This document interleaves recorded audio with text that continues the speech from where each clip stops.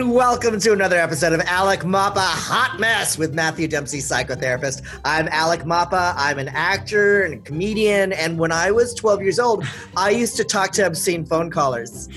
What? You always throw me with your intro, and I'm Matthew Dempsey. I'm basic. I'm a multicultural counselor and a psychotherapist, and I've got to deal with Alec. I just kind of need to break the ice at the top of the show. I love it. This is the Hot Mess Podcast, where we solve all of the world's problems one hot mess at a time. That's right. Starting with me. Yes. But I really used to do that because today's topic is imposter syndrome. Today's topic is imposter syndrome. Yes. What is imposter syndrome, Alec? Well, when I was 12, I had a very high voice. My voice hasn't changed yet. And one time, an obscene phone caller, back when we used to get obscene phone calls, I don't know if that's still a thing anymore. And I talked to him for 20 minutes. What? And yeah, about really explicitly sexual things. And I was just so fascinated by it. Hold on a minute. Okay. Yeah. This is and I pretended to be a lady. Okay.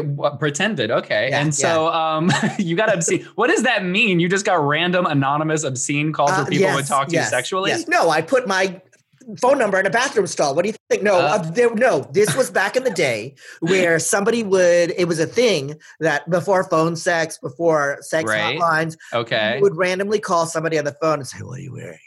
I'm about to, I don't ever remember getting these phone calls growing up. Oh my God, where'd you grow up? Oh, you were in New Jersey. I was surprised. In New Jersey. I needed to be somewhere different. There must have been people who wanted to get off on the phone in New Jersey. And I really missed out. I would say, "Hi." Yeah. And I would and he kept on calling back, and it was on my sister's line. And finally, my sister got him on the phone one day and said, "Stop calling here. I'm calling the cops." And that's when your love life ended. Yeah, that's when my love life. But how is that imposter syndrome? I don't know. That's just a form of being. That's just a funny syndrome, story. Okay. Matthew. Yes, please. Not to imposter explain to you. Please do that. Is kind of it's a fear of being found out that your place in the world, whether it's professionally or socially, is fraudulent. Yes, I think that's actually a perfect way of defining it. How's that? That's great.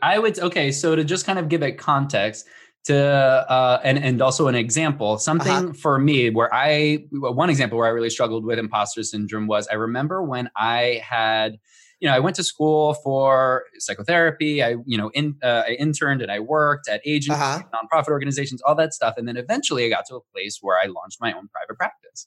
And so when I did, I remember for probably the good first few months, clients coming in, I would get clients and they'd come in and they'd be sitting across from me. And I had like a sliding scale. I think I charged $50, $75, whatever a session. And I just remember sitting across them being like, it's only a matter of time until they realize I'm full of shit. I have no idea what the fuck I'm talking about. And then it's going to be done. And that was the fear. It was, of course, I was entirely trained. I've already had my experience. Of course, I was in a place where I should be launching a private practice and running my business. But I had such this crazy fear that who was I to do that? Of course, I wasn't real and people would find me out and that would be the end of it all. Well, don't you think it takes a certain amount of audacity to kind of hang out a shingle and go, "This is me. This is what I do." Like, I hate being called a stand-up comic. Like, why? Because I'll go on a cruise. Like Nico and I, our guest today is Nico Santos. Yes. Our friend from Superstore, who's absolutely fabulous and amazing. Yes. We met on a cruise. We were both doing stand-up. And I think that when somebody goes, "Oh, you're the comedian," that puts so much pressure on me. And stand-up comedy is an animal where you can have a million great shows and have one stinker. Where I just call it's like going over like a turd in the punch bowl, where it's just like, for whatever reason, the audience is tired, you aren't connecting with them, blah, blah, blah, blah, blah. So imposter syndrome is, as far as I go, it's an anticipatory fear. Like, this is the show. This could be the show where I bomb. Oh, and then that feels like you're not a real comedian if you're bombing. Yeah, this could be the show where people kind of, where their reaction matches my own anxieties. Right. Well, I mean, listen, I get that. And I suppose a mental health professional might suggest to you that you can still, that's all encompassing. You can still identify and maybe even should identify as a comedian, even when things aren't going great, that really? Still is, that's an identity. That's not all of who you are, but it's still an identity. You're a comedian even when the shows are shit. Okay. I mean, listen, because my therapy sessions are not exactly. My therapy sessions aren't always perfect. Sometimes my clients get baseline depending on what's going on in my day. I'm still a therapist. And I'm a comedian whether you laugh or not. Exactly. But that's the important part, is to recognize that we don't have to be perfect or hit it out of the park every time in order to be able to claim whatever that title is or that identity is. And that's the important part. And I think it's interesting because I think it's actually, especially, this is a thing for absolutely everybody. And I think especially for queer people and The gay gays. men. Yeah. Yes. Like I work almost exclusively with gay men at this point, and this comes up all the time. And especially for us as gay people, because we grew up having to wear a mask, we kind of had to hide true parts of ourselves. So we're very familiar with doing that. And also, if we're to expose any part of that, it feels like people are going to think that it's not enough, that something's lacking. And then that's where our shit starts to spin. That's a whole show. It is a whole show. This is our show. We're talking about that's the show we're doing right now. No, because I think that the problem with the gays or the queers, have you had it? Anybody who's had to deal with any kind of duality, is we do become preoccupied with the external. Yes.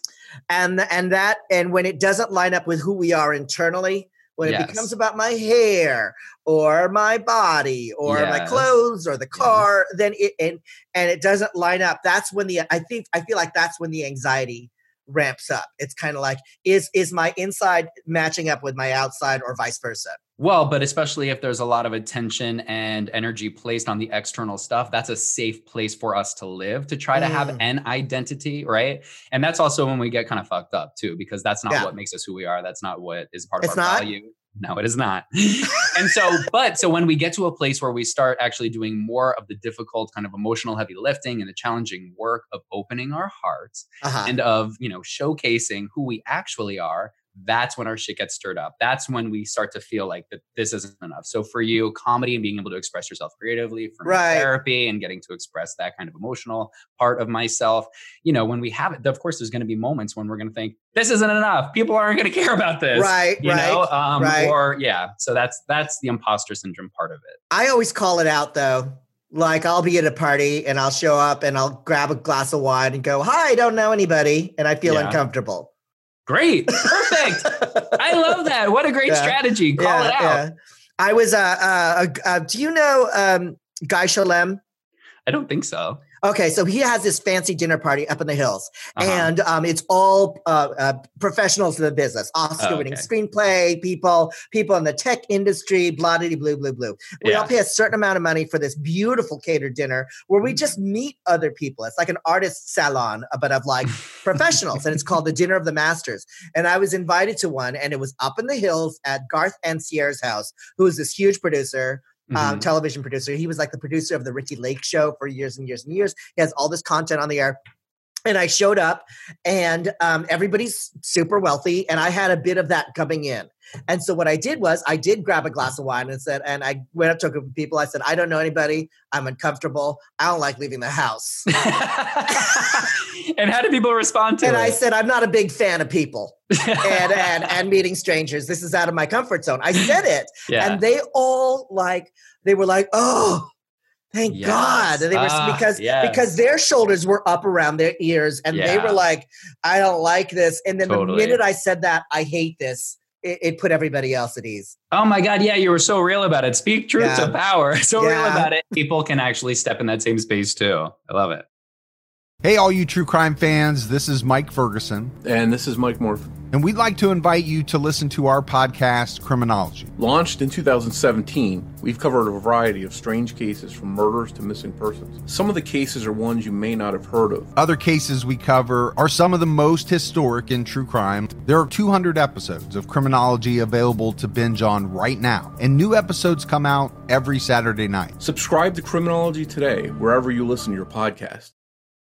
Well, speaking of real, I'm so excited about our guest today. I am too. He's just, we met, years and years ago, working together. And usually in those circumstances, when you meet people at work and you become friendly that way, you don't really stay friends, but we have. Yeah. And he's just really taken off the past couple of years. All right. Well, like Alex said, everybody, today's guest is an incredibly gifted actor who has done it all: theater, TV, film, and of course, stand-up comedy. We are so excited to welcome him. He's co-starred in the film Crazy Rich Asians. It's fabulous. And that Paul Blart, Mall Cop 2, and an instant classic, and is one of the stars of NBC's hit comedy Superstore, alongside my pal America Ferrara. He has appeared in all 98 episodes and will return to the 6th season as soon as we can get back inside a studio. Please welcome my friend Nico Santos. Yay!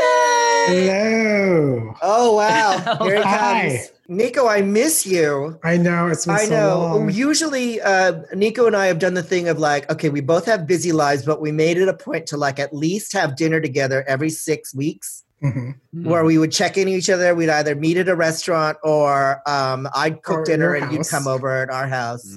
And we haven't been able to touch base at all. And it's so good to see you. I think the last time I saw you was it your anniversary dinner or birthday dinner? I don't know. Oh, my birthday dinner. Was that last year? I think that was the last time I saw you in person. You had a huge dinner. And, yeah. Did you have a huge dinner? Last year when we could have huge dinners and things of that ilk. So today's a fun topic is imposter syndrome. Imposter syndrome. Yes.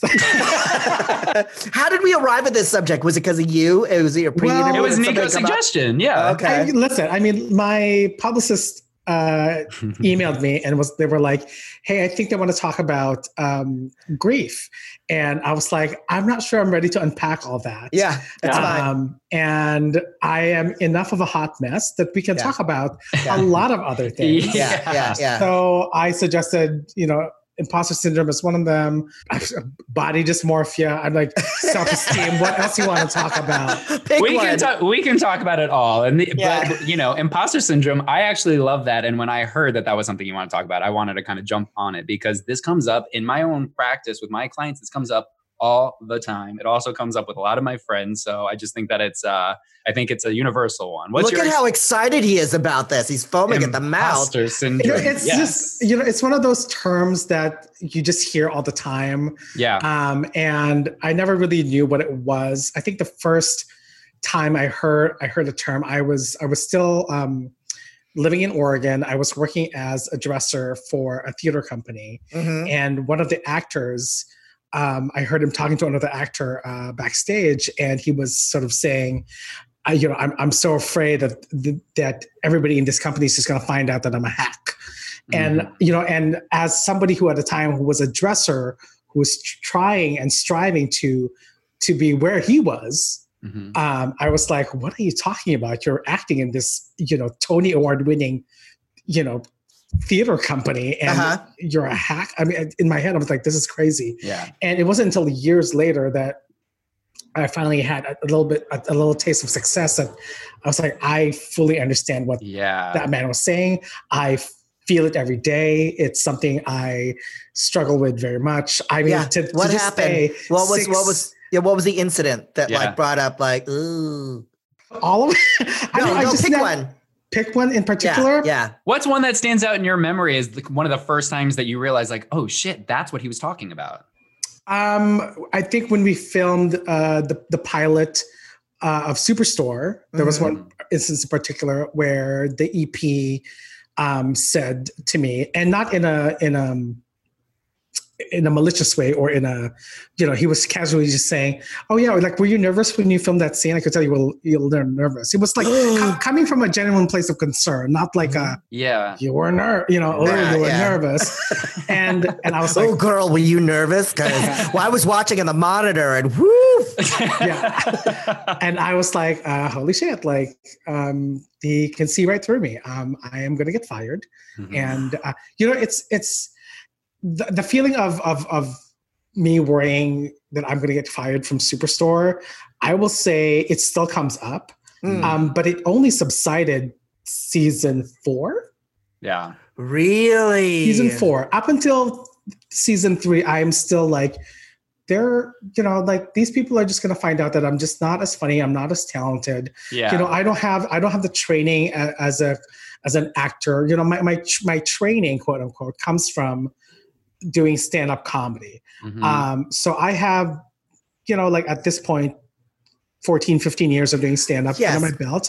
Yeah. I never went to UCB. I took like one UCB class once. Okay. But I'm going to stop you for a second. Because what people don't know is like, there's so many comedians who become actors and people are like, oh my God, they were such a good actor. And you're certainly a terrific actor on your show. And I've told you that before. Doing stand-up, you learn everything doing stand-up the hard way. You learn how to listen. You learn, I mean, that is the most important thing. You learn how to react. You learn how to react in the moment. You learn how to read the room. You learn how to, there's so many things that there's that skill set completely transfers over into being a good actor, I believe, which is why so many comedians make good actors, because we have the on the ground training. I mean, also, I'd like to see Meryl Streep do 10 minutes at the Laugh Factory. Right. You know what I mean? Every professional, like, dramatic actor or like, big time theater actor that I've talked to has always told me, when I mentioned like, what my background was, and I was like, like my background really comes from stand-up, and they're just like, I could never do what you do. Wow. Like that is so hard. And to me, it's still like, well, like making people laugh is the only thing that has come easy and natural for me. Mm-hmm. And so to me, I'm just like, well, I don't know. I mean, like, it's not that hard. I mean, you have to work at it. Of course, there's like skill and work involved in it, but it's something that came naturally to me. So I'm always just like, well, I can never do what you do. So what am I doing here? Yeah. Right. But as a gay film, go ahead. I was just going to say, but that's like the tendency, right? Is to minimize it. That if it's something that you're doing, if it's something that comes naturally to you, or if it's a skill that you have, then that couldn't possibly be enough, right? Like that's the irrational thinking, like where that stuff comes from. So like, for you, okay, let's just say, because, like you said, it took you 4 seasons before some of that started to go away, that doubting yourself.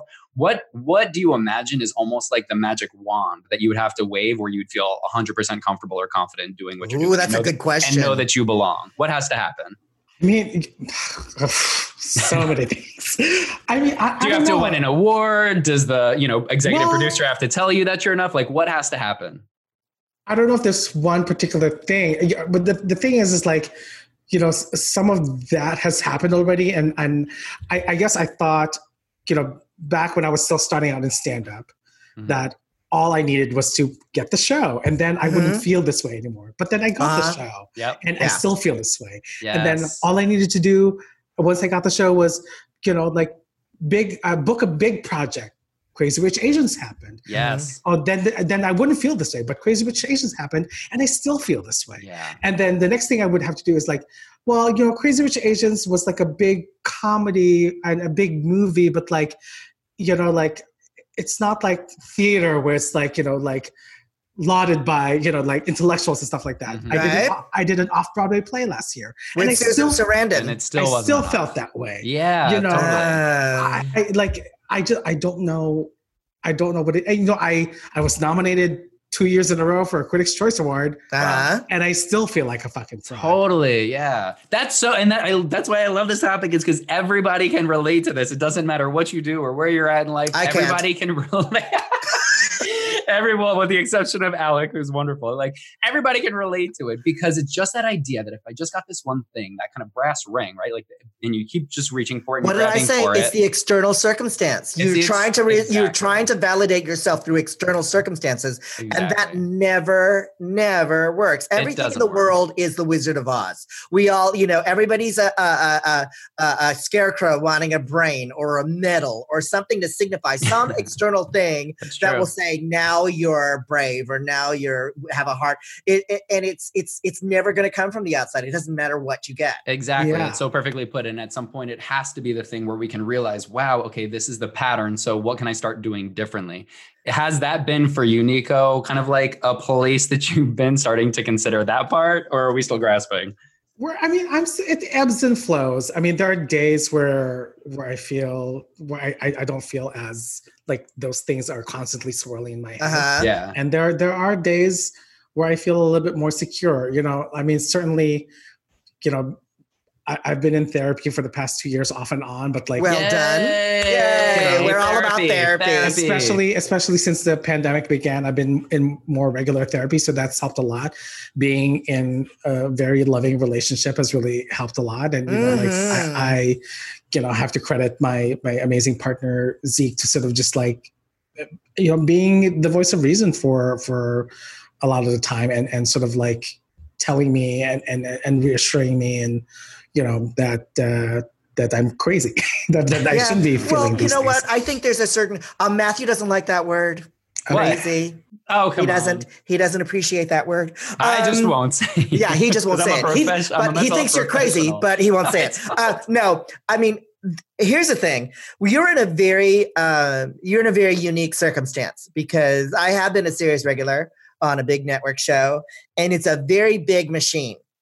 And there is, and with the volume of work, when I read that you'd done 98 episodes, I was like, holy crap. Yeah. I remember that when I was on a show, that there is a certain amount of pressure on you each week to kind of deliver the goods. And you're not doing a 3-camera comedy in front of an audience. Like, we would get the reaction, like, for the run-throughs, and sometimes it wouldn't go well. And I would think, oh no, they're going to blame it on us, or they're going to blame it on me because I didn't sell that joke. And then one time, Thelma Hopkins, who was one of the actors on the show, said, she leaned over to me after a producer's run through bombed, and she said, "This ain't our fault, it's the writers. They know we're funny." But I think it's about balance. I think it's kind of recognizing that you do have a very unique job. There is pressure on you, but you can't let that imposter syndrome or that fear get the best of you. And you have a really great group at work.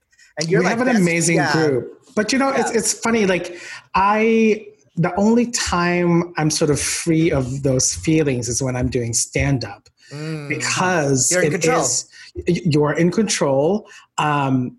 It doesn't matter how you get from point A to point B. All you have to do is make the audience laugh, and it's with material that you have created. Yeah. And like, laughter is a response that cannot be faked.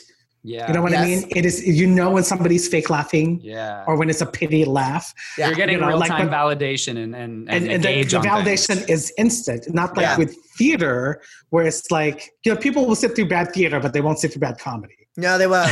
They won't. And Julia Sweeney said that when you do get a laugh on stage, which is why doing comedy is addictive, your brain releases positive chemicals. Yeah. You experience pleasure. Yeah. It's a high.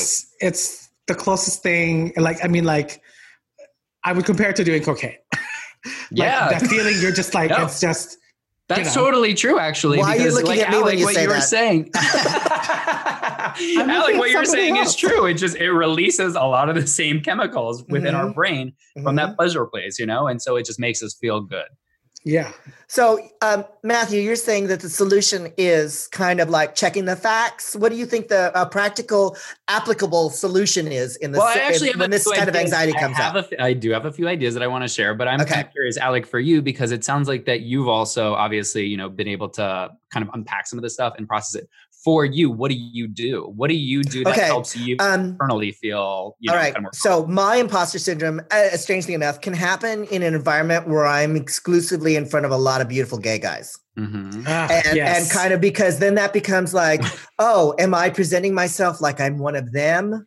And I'm not short enough. My tits aren't big enough. My arms, you know what I mean? It's like I'm certainly not butch, and I'm very effeminate. And how do I that anxiety going in about being judged?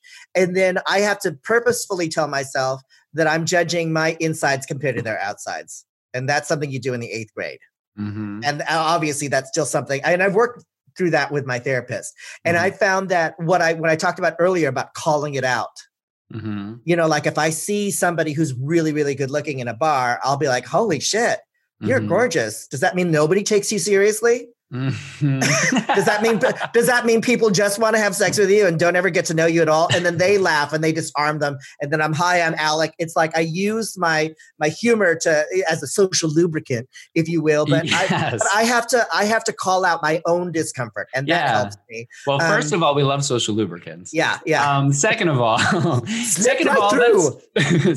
I also love that strategy, not just because it helps to kind of like diffuse a situation or anything like that, and makes it more comfortable, but also for you too, actually saying the thing is what takes the power away from how it feels like a reality, right? As if you're any less than, or as if you're not good enough for, And so in doing that, then that's actually the messaging that you're reinforcing to yourself is I'm fine. I'm putting this out there as a joke because I know it's not real.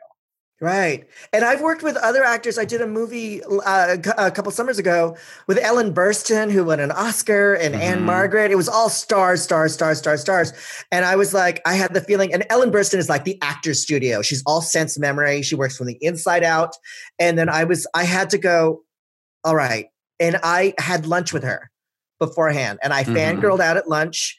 And then I talked about the part, and then I talked about our scenes, and I gave voice to my fears. Yeah. And we just she walked me through it. I walked her through, what I was about, and it just kind of demystified it, because it's always worse in your head. Nico. It's always worse in your head.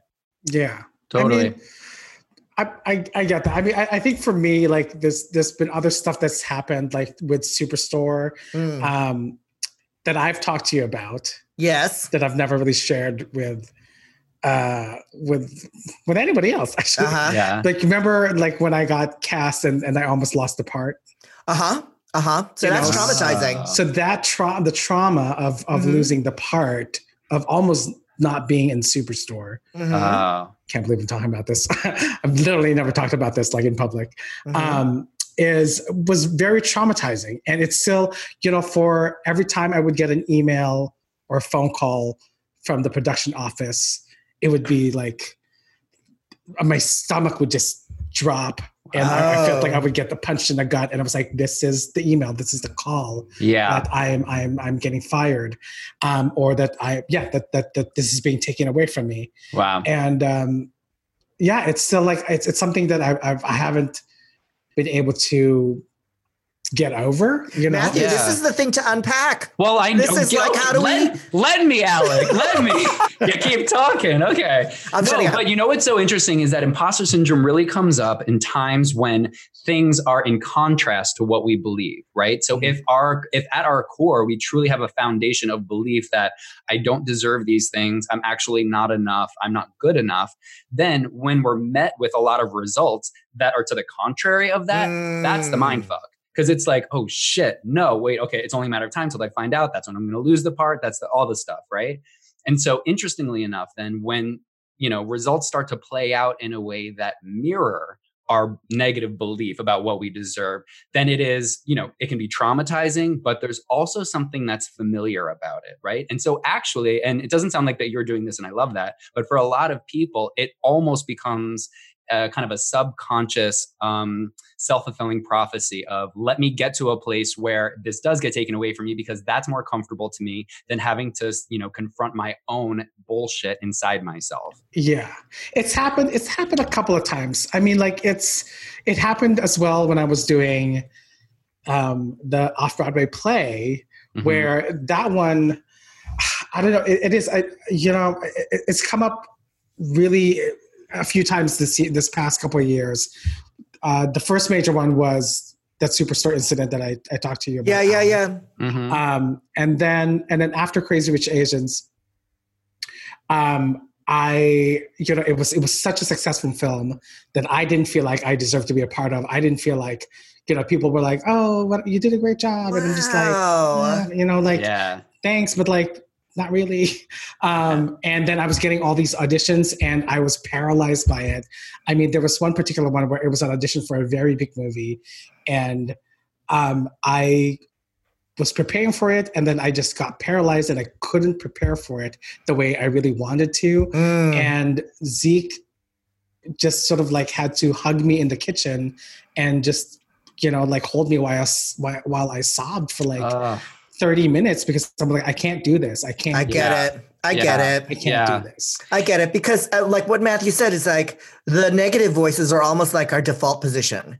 That's what's more comfortable. And when good things happen to somebody who doesn't have that, when it doesn't match up with our opinion of ourselves, it's scary. Yes. It's scary. It's scary to have your dreams come true. It's scary to get success, because it's like, But then, and then when I did the play last year off Broadway, it was like, it was such a big deal for me, because I went to theater school and I was told that I wasn't a good enough actor. I wasn't going to be an actor. So that's why I got into comedy. So when I got this offer to be in a play with Susan Sarandon written by Jesse Eisenberg, it was such a coup for me that I was like, Mm-hmm. wow, this is great. I'm being asked to do this thing. And it was a part that I loved. It was funny, and the play was great. It was just really well written. And my fear was, at the time, I was going through some health stuff with my eyes. Mm-hmm. I lost vision in my right eye 3 years ago. Oh, wow. And I have some vision problems in my left eye. So it's, I'm being treated for it. It's stable. Good. But it's always something that that is always like, because of the traumatic experience of having to deal with that. Yeah. It's always in the back of my head. So when I did the play off Broadway, I was like, oh my God, what if, my eye goes out again, and fuck, I'm doing this play off Broadway, and how do you do that?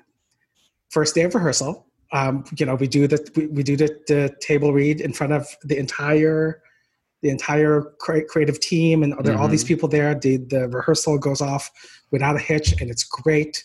And then we break for lunch, and then the director goes, okay, after lunch, we'll just do a read, just the cast. I go to lunch. I start walking back. I was like, my vision is really hazy. Oh no. I'm like, what is happening? Okay, so I just try to calm myself down, and we do the table read, and I'm just reading. It gets to my scene, and I still keep reading, and I finally push the script aside and pull out my iPad so that I could make the script larger. Oh my God, my heart's in my mouth. This is terrifying. So I'm just trying to read it and scroll it as big, and it just gets to a point where I can't read anymore. And I had to grab Jesse Eisenberg, who was the playwright and a famous actor. I grabbed his hand and I'm so sorry. I'm having vision problems and I cannot read. Oh my God. And he's and I was like, this is my biggest fear. This is what's going to happen. First day of rehearsal. Right. Off-Broadway play. I'm going to get fired. Yeah. And Jesse was just like, it's okay. Let me continue. And Jesse just reads, and I give credit, and my heart goes out to the new group theater company and everybody in that team, and everybody was so just understanding of what I was going through. I didn't get fired. They were just like, whatever you need, we will help you. Do you have a doctor, a specialist that you see here in New York? Do you have a seeing eye dog? Yeah, I just moved to New York to do the play, so I knew nobody. I had no resources. Wow. I just had the friends that I knew, but I didn't have a medical support system that I usually have in LA. And they were just really, really great along the way. And it got treated. I was visually impaired all throughout rehearsals. Oh my gosh! Wow. And then it subsided, and I was like, finally, I'm at a place where I can do this. And then first week of previews, intermission, and in the middle of my scene, my vision goes out. No. What do you mean when it goes out? Like completely, or I have diabetic retinopathy. Yes, and it's when it's basically the blood vessels of my eyes are unstable, because when you have diabetes, your eyes form new blood vessels to get blood to the eye, and those new blood vessels are unstable, and when they leak, it creates cloudy vision in your eye, and it's your visual impaired. Oh my God, this is so terrifying. So intermission, I had to go to the stage manager and be like, hey, just FYI, my vision's cloudy. I'm just a little visually impaired. And they're like, do you need us to stop? I'm like, no. I think I can do this. So I did the rest of the play blind, essentially. Whoa. And then for the rest of previews for 2 weeks, I got treated for it. But once they treat you, you just have to wait for it to subside. Yeah. So for the rest of previews, up until opening night, basically, I did that play visually impaired. I was blind when I did that. God. Well, Nico, you overcome. That is a terrifying story. I'm sweating. I am too. I'm leaving you so close. Look at my pits. That's horrible. But you did it. You overcame it. You overcame it. And as I was listening to the story, And you're talking about imposter syndrome. I think being a stand-up comic, there are so many things that are applicable in terms of imposter syndrome in what the anxieties you're talking about. I think one of our biggest fears of stand-up comics is bombing. And you have to bomb at some point. Yeah. And the reason that you need to bomb is that you're not afraid of it, because you bomb and you can bomb big and then you survive. Mm-hmm. It doesn't, it can't scare you anymore. It's kind of like, well, I bombed and I continued to live and breathe and exhale and inhale. And you went through an extremely harrowing circumstance and you triumph.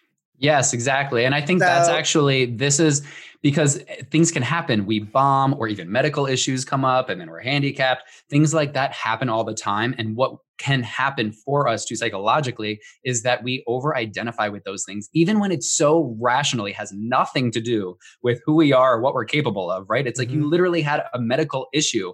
How could you possibly be in control of that? But we can still over-identify with these things as some sort of deficiency or inadequacy, as though it's like a display. Like, there it is. I'm showing everybody what's not enough, right? And that's what can happen. So a big part of that is being able to help, not only start to kind of like depersonalize that stuff and take away some of that kind of over-identification, but be able to champion ourselves for what we did. It's like, Alec, I went up there and I gave a shit show. I bombed, but I fucking went up there and I did it, right? Or I went and did all of these shows on stage and could barely blind. Right? Like that is actually the demonstration of so much courage and strength. Not that I'm not good enough. Yeah, but we're also Filipino, so we can't say nice things about ourselves. Absolutely. So we're growing up going, even if you give 300%, your reaction from your parents is going to be meh. It's like we're never going to be enough. And I think the biggest thing we could do, a little Asian talk for a second, sidebar, the riskiest thing we could do as Asians is just kind of give yourself the pat in the back and go, weren't you brave? Look who's a big, brave boy. You did that. Affirmations, affirm, practice them, keep doing it. It only works if you work it. I will always be able to rationalize in my head why that's not the case. Yeah, but also that's the work. That's how my brain works. Exactly. That's how your brain works, because that's how it learned how to work, as is the case for a lot of us who struggle with this imposter syndrome. But the good news is that what's learned can be unlearned, right? You are not your thoughts. That's just kind of a product of your experiences. And so, I'm kind of like tongue in cheek saying, practice affirmations, but I also wholeheartedly mean it.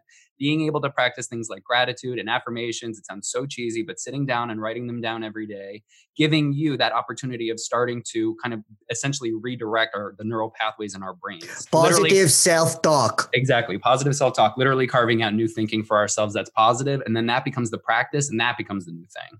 Yeah. And also, it's like I'm sorry, go ahead. Okay, just check the facts too. I mean, NBC's a big corporate machine. Nobody's cast you on that show as a favor. Do you know what I mean? Right.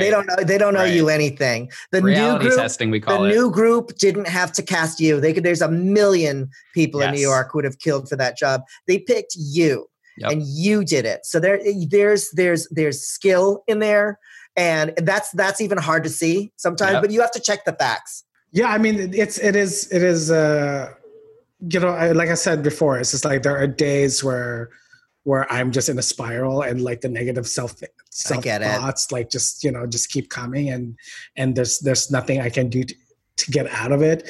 And there are days where I sort of like look at my life and I can't believe, where I am full of gratitude and and I can't believe how I got here, because it is crazy to think that, I moved to America when I was 16 from the Philippines, and I moved to SF and LA, like so broke. And now like, look at my life. Like, it's just like, I've accomplished so much, and you're closing on a house. It's just like, it's like, for me, it's like, they're just extremes. Either I'm at a place where I'm just like, I'm stupid, fat, and ugly, and I don't deserve any of these things, and I'm so untalented, and it's all going to get taken away from me because of X, Y, and Z. Or I'm just like, look what I did.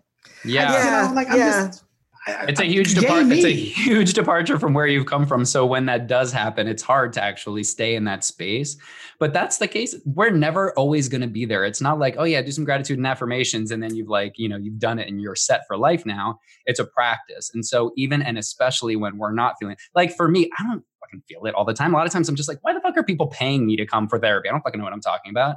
I know that's not real, but it still feels very much like it. And what I do is I make sure, like I do a meditation app every morning, even though I'm just like not really here for it. I sit down and do gratitude and affirmations, even though I think I'm full of shit, but I still do it anyway, because that's a practice that in those days when we're really spinning, it doesn't help flip a switch. And then it's like, oh yeah, I feel good. It helps us manage it so it doesn't feel too overwhelming and we can still move through our days and our lives. Yeah. Isn't he good?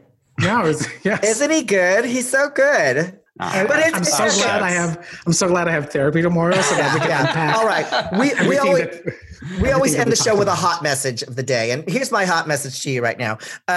Years ago, I took my whole family on a European vacation, and Zion was 6 years old. We went to Paris, we went to London, we went everywhere, and I was in Paris, and for whatever reason, I worried about money the entire time because Paris was so expensive. Mm-hmm. And we were there for, this sounds like white lady problems, but we were there for 4 or 5 days, well, maybe 4 days. And I was worried the entire time to the point where I just didn't enjoy myself. And then when we got back and I was looking at pictures, my biggest regret was I was with my kid and my husband in Paris, and I didn't have fun. It should have been a carefree time. And right now you're having this island of success, and it's lovely. Just take the time to kind of, like you said, look around, be grateful, and enjoy it. And enjoy the view. Take a little time. Take a little time to enjoy the view. Enjoy the view from this eye. Yeah, exactly. Whichever one you can see from. And also, Nico, you're one of the funniest. You're one of the funny. We laugh together till we're about to throw up. You're the funniest person. You're so talented. You're so talented, and I will tell you that as many times as you need to hear it. But you deserve it. Yes, I'll say it out loud. And I'll chime in. I want to piggyback off that too, and I'll give my hot message of the day too, which is a really kind of simple but I think profound thought, which is I am not my thoughts. I think that so much of us move through life way over identifying with the things that we think as if that is just really truly who we are. They're just our thoughts, which means we can shift them, we can change them, but it means we also have to put a little buffer in between us and it. Mm-hmm. And then we actually have an opportunity to rewrite those narratives. Now, do I have to do a hot message? Yes. Okay. Let's your turn. Okay. It's my turn. Okay. Improv. Well, if you had a friend who was going through something you were going through, what would your advice be? Well, actually, it's funny. Like I had a friend recently who tested for a pilot and he didn't get it, and he was sort of like doing this whole pity party about it, and I had to tell him, it's like, listen, like. I go through the same things you're feeling right now, and people who are more successful than me are going through the same things that we're both feeling. Like just because you reach, you're there wishing that you wish that you had my career.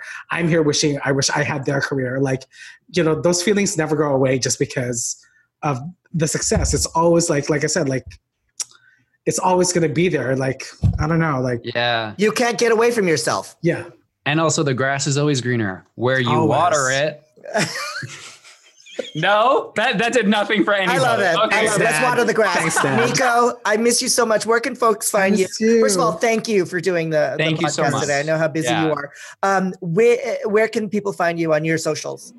Instagram and Twitter at Nico Santos. Okay. And hopefully, we are going to be starting filming Superstore in September.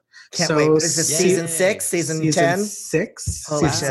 Yeah, that's amazing. Season 6. And look out for us in the fall. So, all right, Nico, I love you so much. I'll see you soon. Okay. Thank you, Nico. Thanks, guys. Bye. Wow, that was a really harrowing podcast, Matthew. Look at you. You're still sweating. Just the whole thing about going blind during the thing. Yeah, I'm schwitzy too. Yeah. So where can, as we wrap up the show, where can people find you on the socials, Matthew? Well, people can find me at MJ Dempsey Psych on Instagram and Twitter, and Matthew J. Dempsey Psychotherapy on Facebook. You can find me at Alec Mapa on Facebook, Instagram, and Twitter. You can also find me and Matthew together at The Hot Mess Pod on Twitter and Instagram. Find us there, DM us. Don't forget to subscribe and download the Hot Mess Podcast. Mm-hmm. We know you have many choices when it comes to being entertained, and we're so grateful and happy you chose to spend your podcast time with us. We'll see you next time at the Hot Mess Podcast. Bye. Bye, everybody.